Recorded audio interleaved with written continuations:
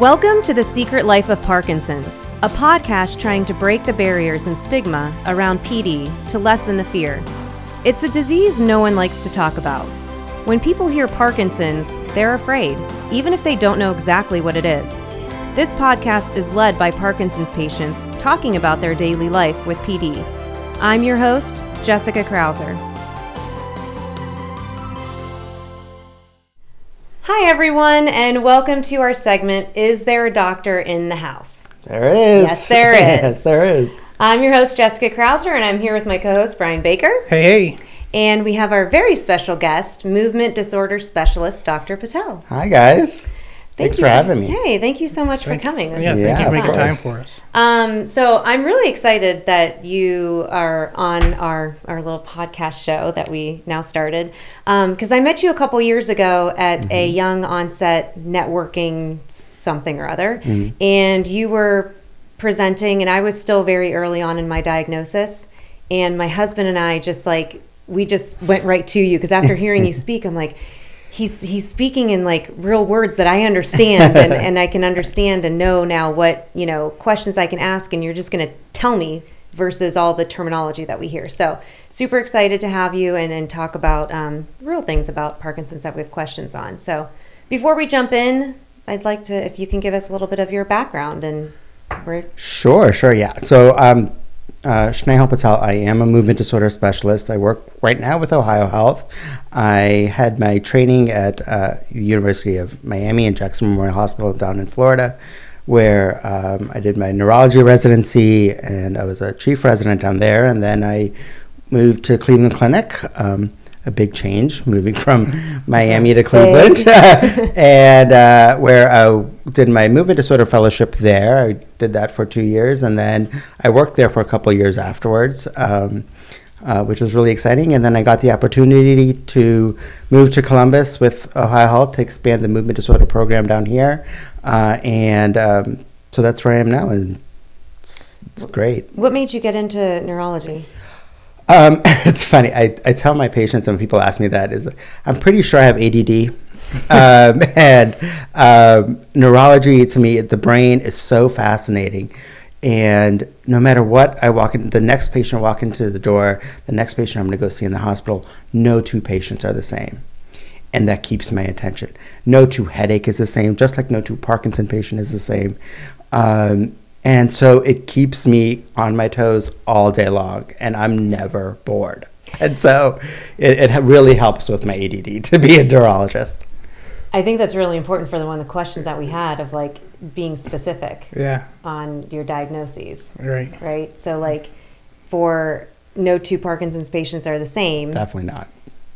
It's important to see a movement specialist, right? Yeah, and that's Parkinson's disease is not a cookie cutter disease, right? There's definitely no two patients the same. No two patients have the same constellation of symptoms. No two patients have the same medication regimen, and not everyone's going to respond the same way. And just because someone had some side effect of this medication, I don't know if I really want to try that, doesn't mean that's going to happen to you.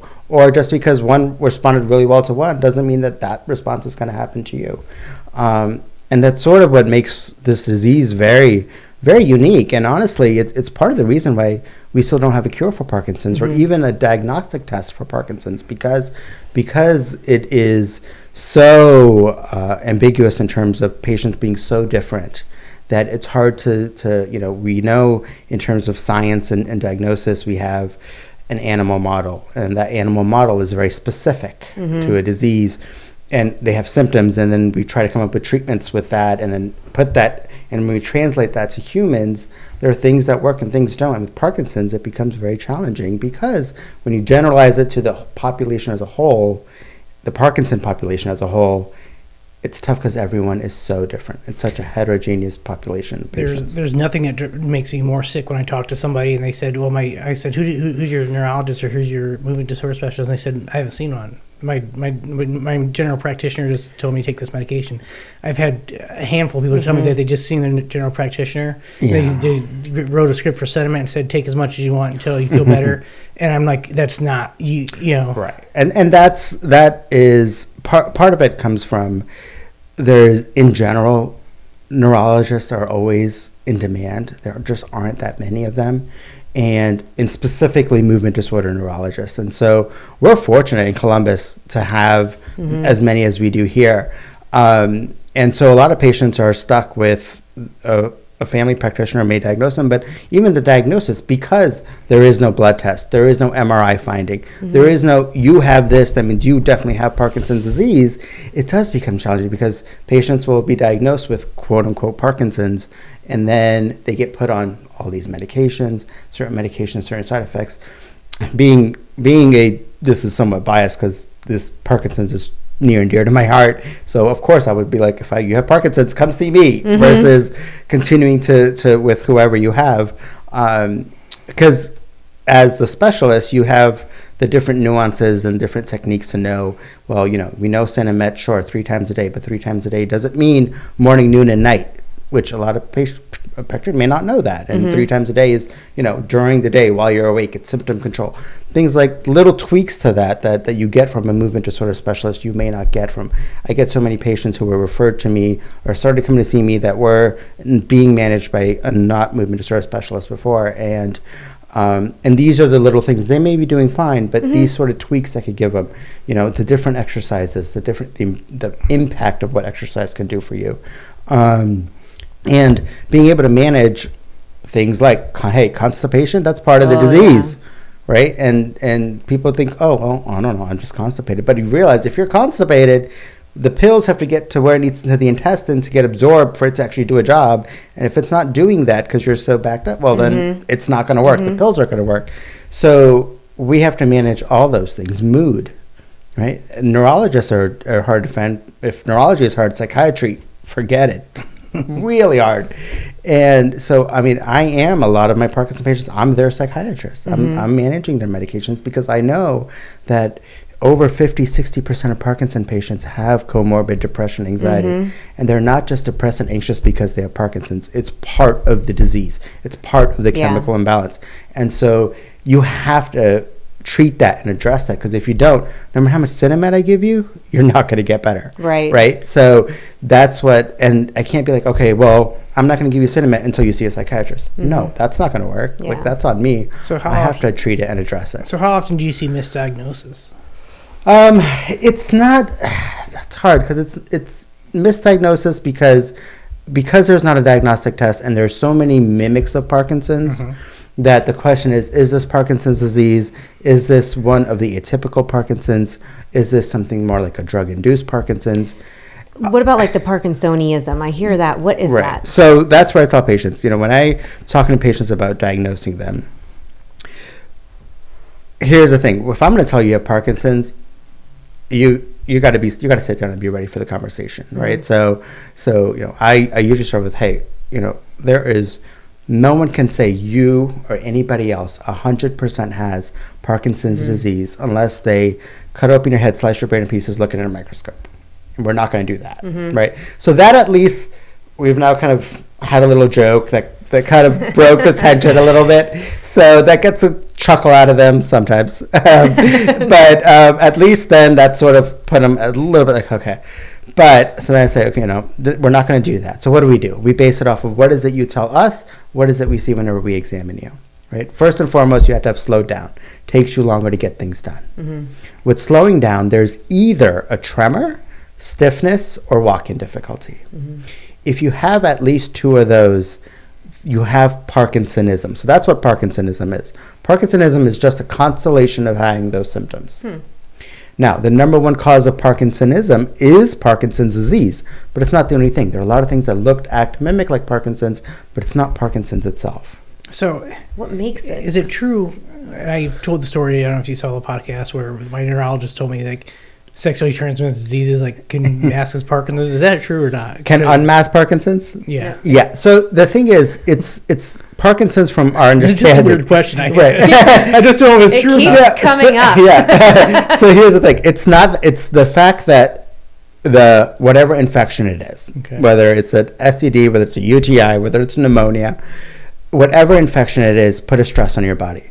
We know that patients with Parkinson's.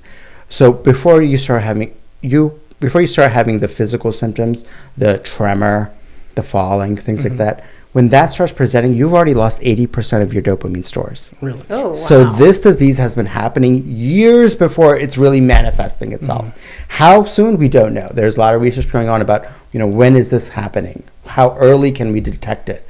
What are the things like, I haven't had my smell for years. Was that the beginning of your Parkinson's? I've been constipated most of my life. I've been yelling. They've been yelling, screaming, shouting in their sleep. They've always done that. That's part of Parkinson's? Is that when the disease? Is that when the dopamine you started losing dopamine? So what's happening is the brain is phenomenal about compensating, and then now all of a sudden you got this infection, right? So your brain is functioning like up here, and someone who doesn't have Parkinson's, you give them an infection, they feel like crap. Right? They go down here, you feel like crap until you get better, then you go back up. Now you take someone who has this disease in their brain. So they're already down here. Now you give them an infection. Boom. Okay. And now the brain is no longer being able to compensate because it's trying to deal with this infection instead, and so the symptoms become present. Okay. Did the STD cause Parkinson's? No. Did it unmask what had already been happening because the body was stressed and was fighting this infection? Yes. And there's a lot of patients who say were in the hospital because their appendix or gallbladder or heart surgery, and they woke up with a tremor. Was it the surgery that did it? No. They've had it, but the stress that the surgery put on the body now unmasked the tremor, and here it is. Huh. And this is your disease. That's interesting. It is. Are your questions answered? So what's your approach in, I know you said you sit people down, you try and make light of it a little bit, but how do you talk to somebody about their initial diagnosis? So I'll start with that, and then I will approach, okay, you have told me that you've slowed down. And then when I'm examining them, doing these things that you do with your doctor, I show them, hey, you were slower, and you admit to me that it was slower for you. There is some stiffness there. When you walk, you may not swing your arm. Things like that, to me, putting all that together, I think this is Parkinson's disease. I will go on and continue with the spiel of, I want you to know, it is a very slowly progressive disease. No one dies from Parkinson's. You die with Parkinson's, not from Parkinson's, but it affects your quality of life. And our job is to work together to improve and maintain the best quality of life. It is a slowly progressive disease. I don't have a cure. And the only thing proven to slow it down even more is exercise. Aerobic exercise, getting you to move better. I promise you that is the only thing that's been proven to slow this disease down. And I say that before I even start on anything regarding the medications. And then I talk to them regarding whatever's going on, which medication I may put them on. Now, I still say all of that, and whether I'm starting meds, I'm not starting meds, which med, I know that after I mentioned the word, I said they have Parkinson's disease, they're walking out of my office and not remembering anything I said after that. Yeah. Even though I said it, there's 99% chance they will not remember anything. Yeah. And that's okay, which is why I send them home with my packet of information I want them to use instead of Dr. Google. And I do that, read this, and I bring them back to see me in 2 to 4 weeks to let it process, come back, let's talk. And then we have other sort of, intro to Parkinson's, Zoom classes, things like that we do, where they could get more information while this is processing in to kind of figure more out, because they didn't, no matter how much I told them, they weren't going to remember. Yeah, the one thing I appreciate from the MDS I saw initially was he said, you tell me when you're going to go on medication. You know your body better than I know it. So when you get to that point, and for the first year I didn't go on medication, and I got to the point where I couldn't move. I was too stiff. And I said, it's time. Yeah, because the medication, remember, it's not, none of the medicines are there to slow down the disease. The medication is symptom control. The most important question that I ask my patients when they come to see me is, what bothers you the most? What symptom bothers you the most? If it's your constipation, let's treat that. If it's your swallowing difficulty or your drooling, let's treat that. And so it doesn't necessarily have to be Parkinson's, here's some Cinemat. Right. Right? No, it's symptom control. It's what's bothering you. Let's treat that. Yes, I have a tremor. At the end of the day, a shake is just a shake. Am I going to throw drugs at you just because you have a slight shake that's just resting? It's not limiting you. You're able to do everything you want to do, but it's annoying? Yeah, it's annoying. Do you want to try a med for it? Sure. If not, I know what it is. That's fine. I'll deal with it. So it's all based on the patient. Yes. What bothers the patient, and how can we get you feeling better? What do you want all your patients to be able to walk away with, or what do you hope all your patients feel, I guess, after? That Parkinson's has come such a long way. That this is no longer the disease that, oh my God, I think patients feel like, I have Parkinson's, I'm going to be bedbound and wheelchair bound. No, that is no longer what this disease is. Yeah. And there's so many different things, so many different treatments that continue to come down the line that prevents that we could hopefully avoid that. And that's the goal. And the goal is, we're a team. I want you to know that we are a team. The reason I got into neurology because of being interested in diseases that are so different, but I got into Parkinson's because I am now part of your family. I am in this with you. And we work together, no matter what it is, to try to make sure you're living the best quality of life, not quantity of life. That's very well said. Yeah. So you're a big proponent of exercise, it sounds like? Very. Yeah, truthfully, in scientific, if you look at, from the scientific basis, it is the only thing proven that slows down the disease. People who exercise on a regular basis with Parkinson's need less medication. They have a better quality of life. They tolerate the disease better. They tolerate the medications better. It's clear cut, night and day. My patients who exercise versus the ones that don't exercise, it is a dramatic, dramatic difference. Okay. It is interesting because I do remember somebody mentioned it one time. They're like, you have a movement disorder, you have a movement disease, right? So why wouldn't you move? Like versus sitting on the couch. And anybody can move. Brian and I talk about it all the time. We have 80-year-olds in our exercise class that are doing like the modified push-ups and modified Some burpees. of them are doing burpees. Some of them are doing actual burpees. Right. I mean, it's incredible. So but also realize, so dopamine is our get up and go chemical. Right? It's our addiction chemical. It's a chemical that gets up and goes and gets up for us to enjoy doing things. And when we lack it, it becomes very natural for Parkinson patients to just sit there and let the world go by. I could do that if I... Right? They're not that may not be depression. They're not sad. They're apathetic. It's apathy. Yeah. Right? You're just like, Oh, yeah. Right? And that's where it takes that push. You know, once you exercise, you feel better. 1,000% you're going to feel better. So it takes that drive, that push. Sometimes it takes push from loved ones that, no, you're not sitting on the couch. You are going to get up and go. And you are going to move. And we're going to do this. We'll do it together. Get up and go. Because once you start doing it, all right, I know that I'm going to feel better. So I'm going to keep doing it. Yeah, I get hate texts from our trainer. Where are you at? Because it does. You could just sit there. You could sit on that couch and let the world go by. And you could care less, and that's because you don't have that drive. That dopamine's not there. So it takes that push to get that natural dopamine back to get you to get up and move. Yeah. Well, this is great, Dr. Patel. Thank you so much for joining us. I really appreciate it. My pleasure. In our last 30 seconds, I'd like to leave you with this. If you have been diagnosed with Parkinson's by a general physician or a neurologist, I urge you to seek out a movement disorder specialist. They specifically focus on the care and the needs of Parkinson's and other movement disorders. There is not a one-size-fits-all with this disease.